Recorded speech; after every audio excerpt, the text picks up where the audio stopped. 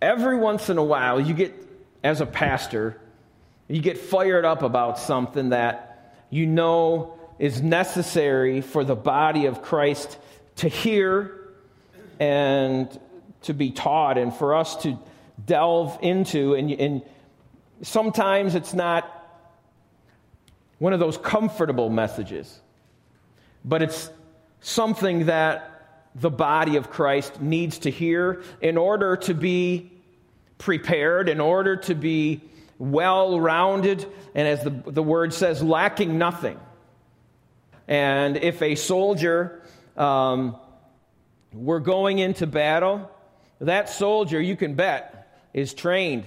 He goes through basic training, of course, and then he gets into, and that's kind of a prerequisite, if you will, to prepare him or her for future service. And then comes maybe the specified training and things that they're going to be doing while they're in the service, okay? And if each soldier is trained in their craft, be it a pilot, be it a foot soldier, be it a technical person, but each one of them is trained in their areas so that, God forbid, they ever need it, they're ready to go like that.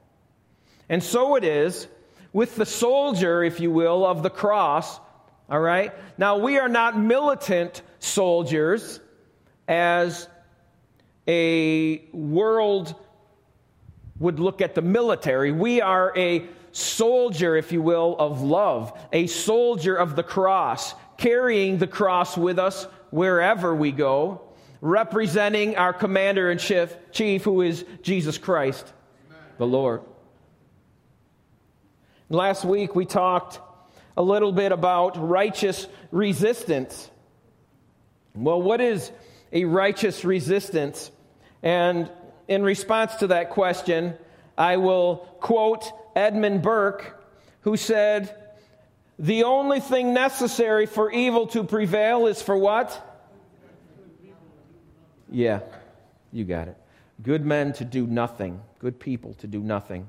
Okay? And basically what that means is evil is going to advance regardless, okay, unless somebody stands up to stop it.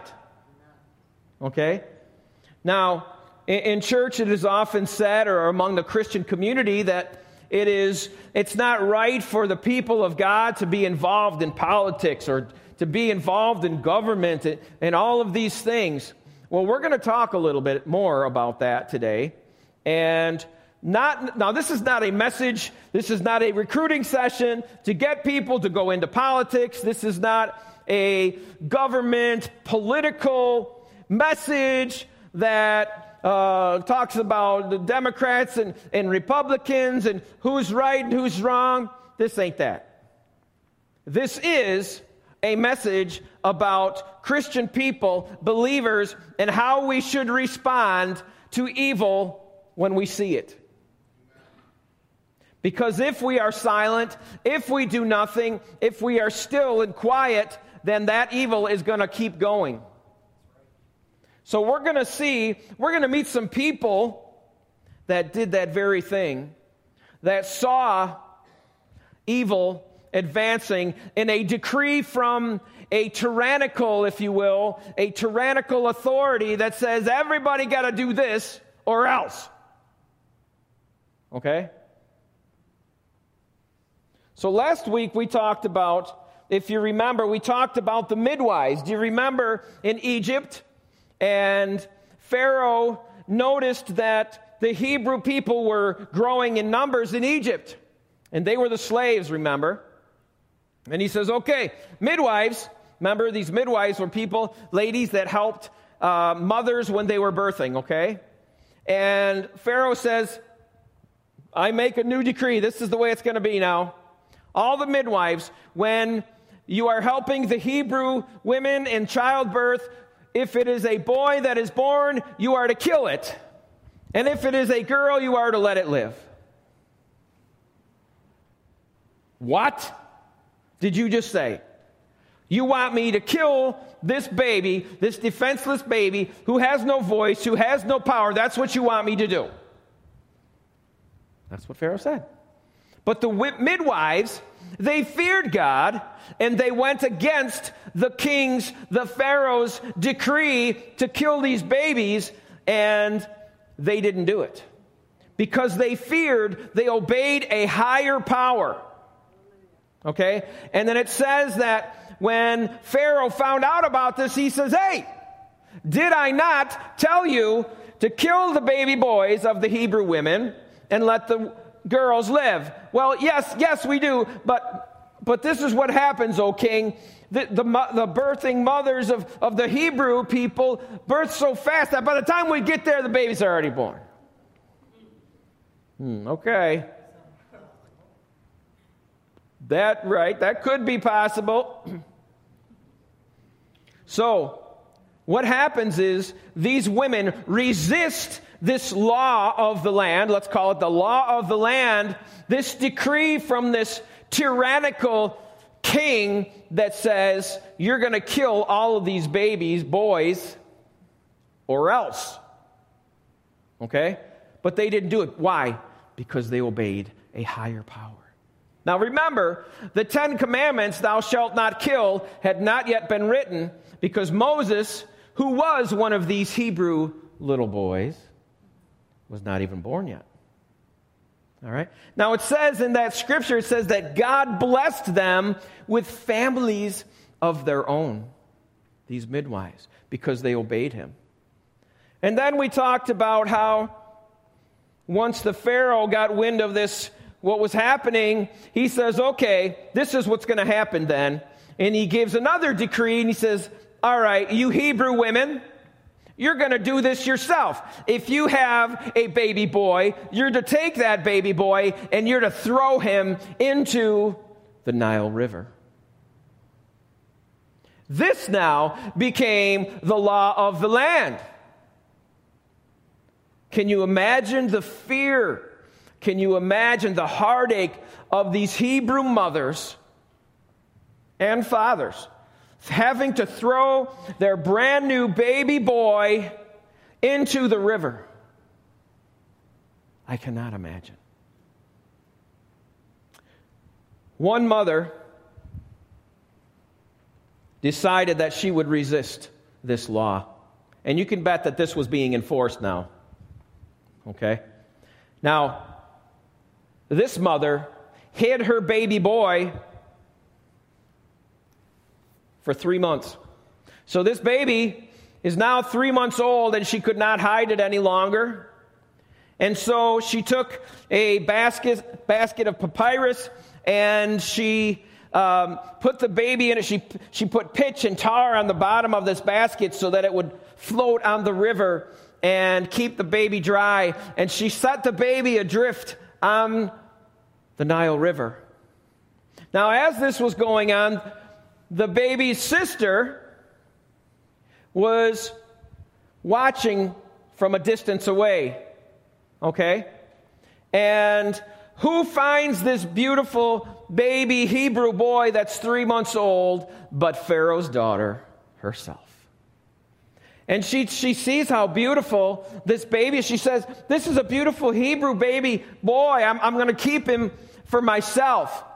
I'm going to pay you to nurse this baby. So this baby boy who's supposed to be dead because his mother stood up for him, stood against, resisted this law of the land that went, now listen, she stood against this law that stood against God and what God stands for. Therein, friends, is the qualifying factor, okay? So we don't just go resisting any law that we feel like, I don't feel, what is going on with this thing? Goodness. I don't feel like obeying this law that says I must go 50 miles an hour, so I'm not going to do it. I'm not going to obey this law that says I can't steal, so I'm not going to do it. We can't do that stuff, all right? Because those laws are supported by God himself. We read that last week, okay? But when it comes to laws that go against everything that God stands for, all right, such as this law. So this sister takes this baby boy back to his mama, and his mama cares for him, nurses him, and the daughter of Pharaoh then pays for the child to be cared for. How about that? That's miraculous. That's unbelievable.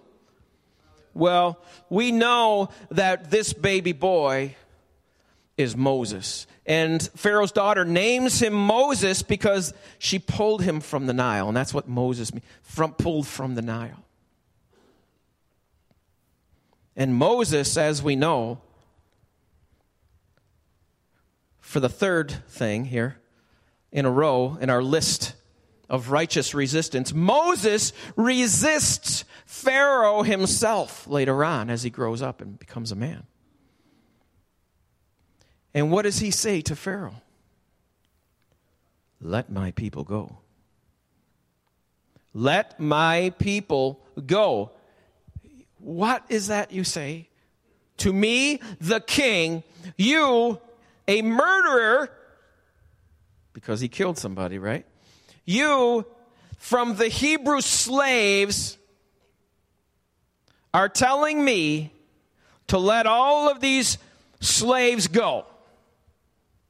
Are you out of your mind, brother? Or have you lost it? Okay? This is a dangerous thing that he did in resisting and could cost him his life just like that. But God was on his side.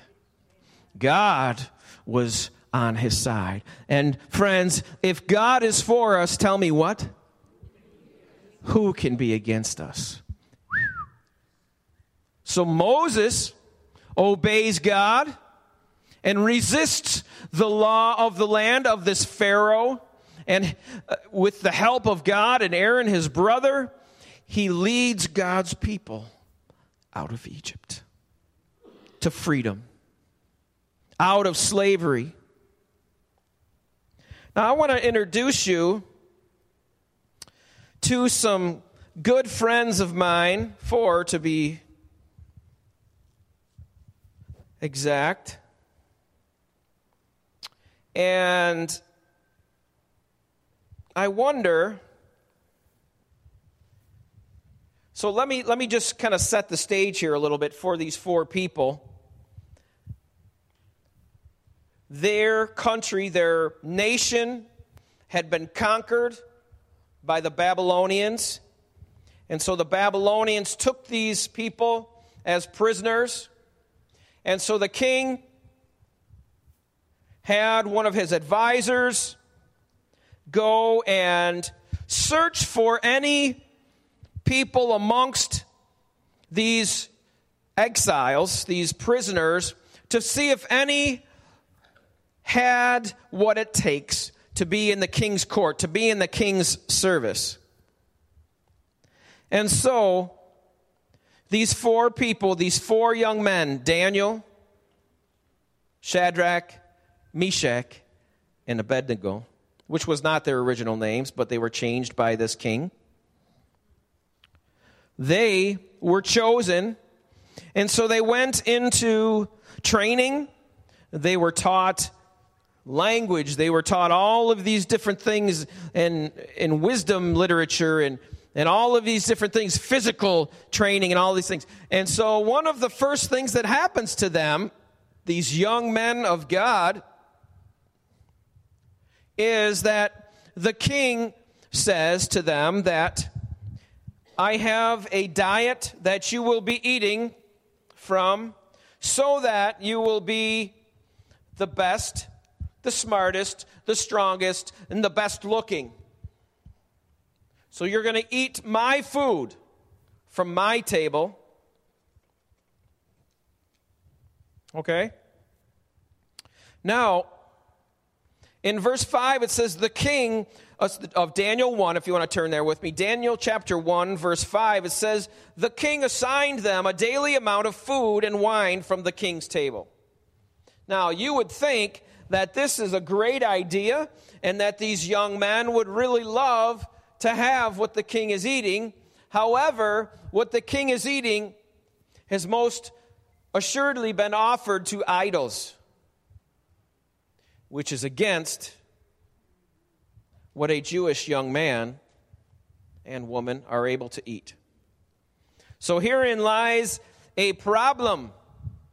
Will they eat then what is decreed by this conquering king, or will they resist because they know that if they go ahead and eat this food from the king's table, that they will be going against what God told them to do?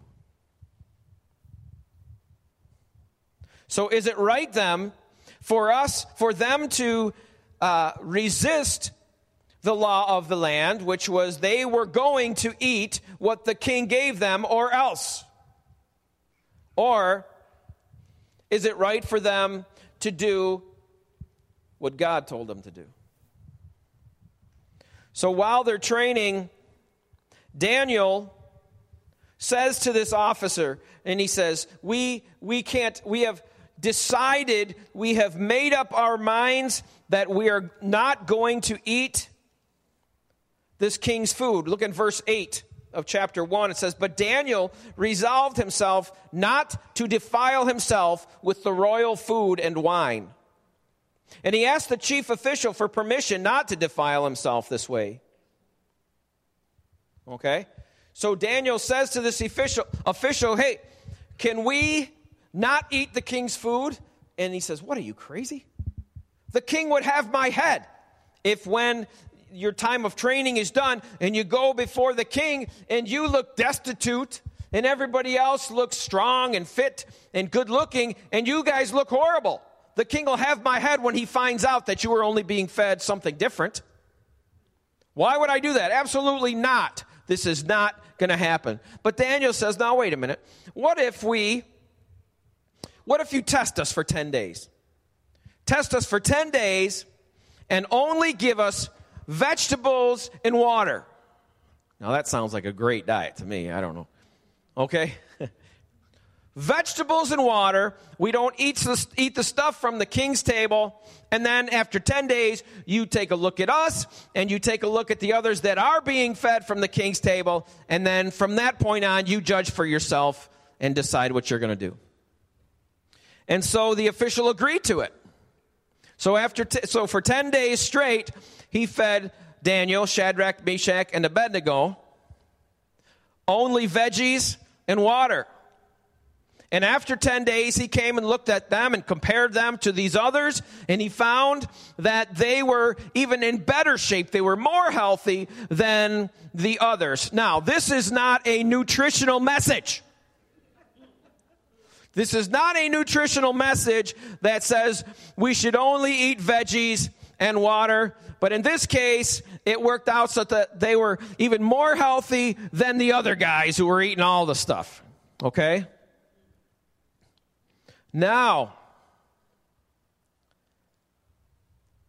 so these 4 young men, okay, now Shadrach, Meshach, and Abednego, they were about Megan's age.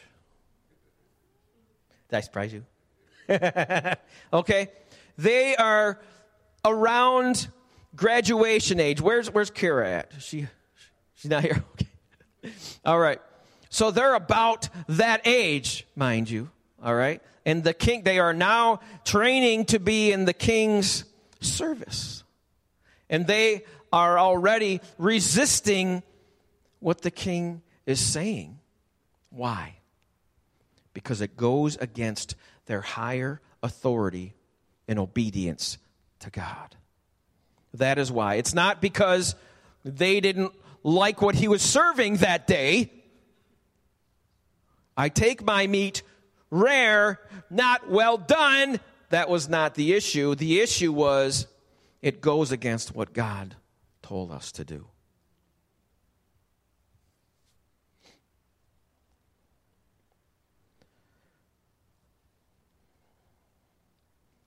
in verse 17 through 20. It says, "To these 4 young men God gave knowledge and understanding of all kinds of literature and learning. And Daniel could understand visions and dreams of all kinds. At the end of the time that it was set by the king to bring them into his service, the chief official presented them to Nebuchadnezzar, King Nebuchadnezzar. And the king talked with them, and he found none equal to Daniel." And here was their names: Hananiah, Mishael, and Azariah. "So they entered the king's service, and in every matter of wisdom and understanding about which the king questioned them, he found them," now listen to this, 10 times better than all of the other musicians and enchanters in the whole kingdom.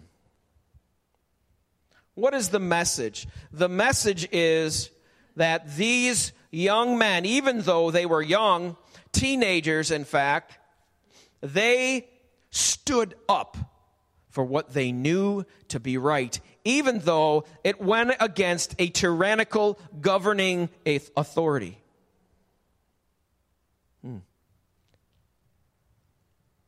Next, in Daniel 3, we learn that these 3 young men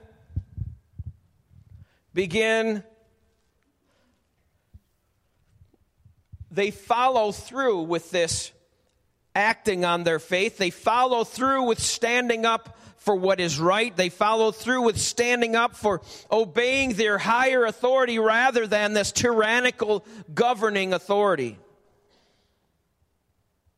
Now, King Nebuchadnezzar decided that he was going to have a statue built, more than likely in his honor, a statue probably of himself, though it doesn't say that, but it was common in those days to do such. And King Nebuchadnezzar was a very proud, self-seeking, kind of narcissistic person, okay?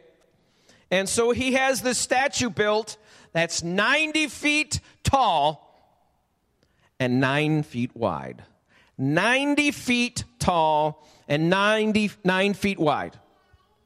And so the idea was that now he gathered to himself everyone that was in his service, okay? Hundreds of people across the land that were in his service. He calls them all together. Now listen here. There's something to be said about this. This is an act of conquering. Now, with this act of causing people to bow down to him or to this statue, he's saying that your gods, all of these other gods that you represent from your own nations that I have conquered, this means when you bow down to me and to this statue, that your gods are conquered. Okay, that's something very important to understand here. So when all of the people bow down, they're saying that our gods are not as good or not as powerful or as strong as what I am worshiping. Okay? So the king says that at the sound of the music, when you hear the sound of the music, every one of you is to bow down and to worship this statue that I have put up. Oh boy. Can you imagine the heart of these young men who know that they can't do that? We can't worship another God besides our own God. How can we do that? And so, all the musicians are ready, and all of the king's people are ready, and they're assembled in this one place in front of this big statue, and then the music begins to play. And everyone bows down on their knees with their faces to the ground and maybe their hands toward this great statue that stands above everything else. All except for, you guessed it, Shadrach, Meshach, and Abednego. These 3 young boys are standing up like stalks waving in the wind. Everybody else is bowing down, and they just so happen to look over And there's these 3 young boys. Out of the thousands, these 3 young boys are standing up. What are you doing? Get down! Get down! He's going to kill you. And the king was furious. The king was furious. And so he calls them to himself. Did I not tell you, Shadrach, Meshach, and Abednego, that at the sound of the music, you are to bow down and to worship the statue that I have built? This is your job. Now listen, just in case maybe you didn't understand what I said to you, maybe it went over your little Hebrew head and you didn't understand. Let's try this again. So now, you 3 young men, at the sound of the music, you are to bow down and to worship the image of gold that I have set up. And what did they say? Whew. They said, "O king, we don't need to defend ourselves before you in this matter, because we know that our God is able to deliver us from this fiery furnace." You see, because anybody that didn't obey and bow down and worship, this statue was to be thrown into a fiery furnace and burned. They knew that. Everybody knew it. And so they're like, "Well, king, our minds are made up. We don't have to defend ourselves before you in this matter, because our God is able to deliver us from your hand." And he said, well, the king was even more infuriated. But the boy said, "Even if God does not deliver us, we will not bow down." In a sense, they said, "King Nebuchadnezzar, even if we burn, we will not bow." Wow. These are 17-year-old young Hebrew men, young men, boys. And they're standing up like that. Does that speak to you? They're about the same age as David was when he killed Goliath. What? And so the king, listen to the words he says. He says, "And what God will be able to deliver you from my hands?" So that's like a direct challenge to the God of Shadrach, Meshach, and Abednego, right? What God will be able to deliver you from my hand? As if to say, I am God myself. I am the most important, powerful authority on this earth. You've got to bow to me, and there's no one that can save you. Well, So this king is infuriated that they will not bow, that they're saying that their God is not going to bow to him or to his God. And so they're tied up, all right? And he's so mad that he orders this fire to be heated 7 times hotter than it was before. And we know that 7 is a representation of like completion, all right? So that fire was kindled hotter, as hot as it could be, all right? So hot, in fact, that those who were kindling the fire were killed, and those that were taking these 3 young boys to the mouth of this furnace were killed as well. So they're tossed in the fire, bound. And what happens? Nobody ever hears from them again. Oh no. Oh no. God had a plan in this difficult situation. No, the king stood up and he says, hey, didn't we just throw 3 guys into that burning, blazing, 7 times hotter furnace? Yes, O king, I was right there. We did. And he says, well, how come I see not only 3 men walking around in this furnace, but there's a fourth guy walking around in there, and he looks like a son of the gods. I wonder who that might be. a son of the gods. Yeah, I'm thinking that was probably Jesus himself. Wow. And so the king and all of the people are amazed at what is happening. The king is thinking he's the last authority over these young men's lives, and they are going to pay the price.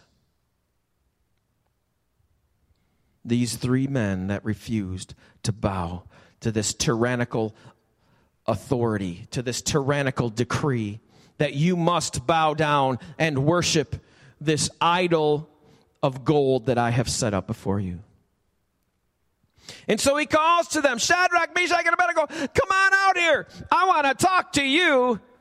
You got something that is not like anything else. So he calls them out. They come out, present themselves before him. They're not tied up. Their clothes are not burnt. Their hair is not singed. They don't even smell like smoke. How is it that this happened? How is it? And so the king, in amazement, in recognition of the power of the God of Shadrach, Meshach, and Abednego, issues a message for the whole world to hear and to see. No one is to say anything bad against the God of these three young Hebrew boys, because no other God is able to save in this way. No other God is able to save in this way. Do you see what was happening here? This was just not a happenstance occurrence. This was God displaying himself through these young Hebrew boys. God was displaying himself through the midwives who refused to obey. God was displaying himself through the mother of Moses who refused to obey this tyrannical authority. And each time, God blessed them. Each time, God blessed. And so these young men, it says, were promoted in the land and went into service to the king in a higher authority. Wow. So does this mean then that God wants us to resist any authority that is over us? No, it is not. Because we learned last week in Romans 13 that the authorities that are over us are given and supported by God. Okay? So what does this mean? How do we tell the difference when to resist and when to obey? Do we have to obey the police? Well, yeah, we got to obey the police. Absolutely. Do we have to obey a tyrannical authority that goes against everything that God stands for? That is a different, way different matter. Do you understand what I'm saying? If we go, even as Christians, believers, resisting the governing authorities that are over us in our towns and villages and states and cities, things like that, we will get in trouble for it and we will pay the price, and God will be on the side of the governing authority. This is biblical. This is not my opinion, friends. Biblical, okay? Now, on the other hand, if we obey a tyrannical authority that says you must worship this God in this way, or you must kill these babies in this way, or you must do this, or you must do that, and it goes against what God says, then, friends, then, and only then, I would say, we have to stand up.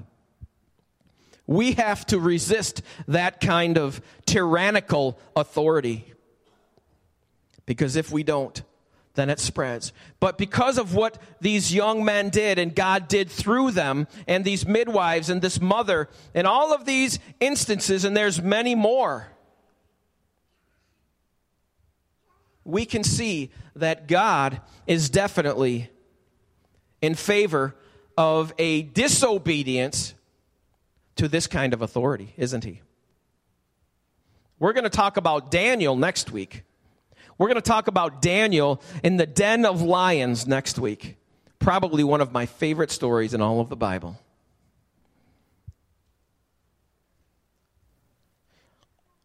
If we sit silent.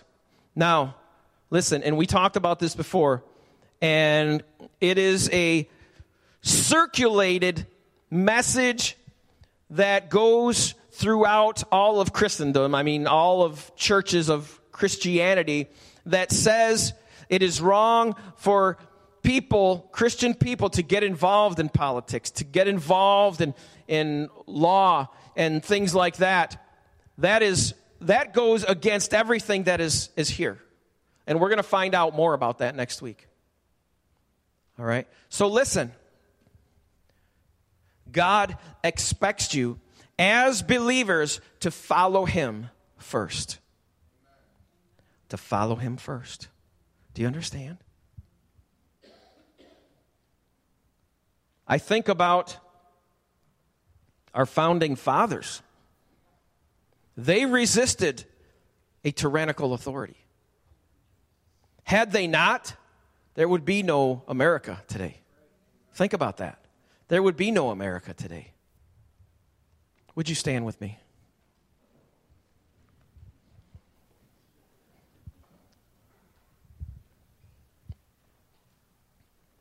The only thing that is necessary for evil to prevail is for good men to do nothing. I think for too long we have done that. Friends, as Christians, as believers, listen to this. If Christians and believers are not involved in the government, who is left? Who is left to do the governing? If Christians and believers are not involved in the lawmaking process, the legislation of laws, who then is making the laws? Let me ask you this. Do you think for 1 minute that those who are not believers will protect and respect and even create laws to protect our rights to worship? No, they will not. Does that change your thinking a little bit as to how your voice as a believer, as a Christian, should be heard? And you should use it. But use it wisely. Use it wisely. That doesn't mean that you argue. This does not mean that you are a Democrat or a Republican. This is not what I'm talking about. I'm talking something that is even higher than that. I'm talking about obedience to the God of the universe. Let's close in prayer. And then, fathers, we have a special gift to you. How are we doing that? Okay. As they pass over here, my lovely wife, if there's any left after, is going to hand the fathers a gift. And Pam is helping too. I'm not sure. All right. So let's pray together. Heavenly Father, we just come before you today. God, we just want to give you all the glory and honor. Father, how you look for and seek out men and women, fathers, that will stand up for what is right, that will stand up for truth, that will stand up for justice and represent you in this world, that will teach their families what is right, even though it may not be popular. Father, I pray that you would help us as men and women, young and old alike, to stand up for you, to represent you to this world, not in a militant sort of response, but in love, unconditional love, showing and pointing people evermore to the truth of Jesus Christ, our Savior. Help us, oh God, to be brave. Help us to be courageous, Heavenly Father. Bless us all as we go our separate ways today, O Lord. May we represent you well to this world. In Jesus' name we pray. Amen.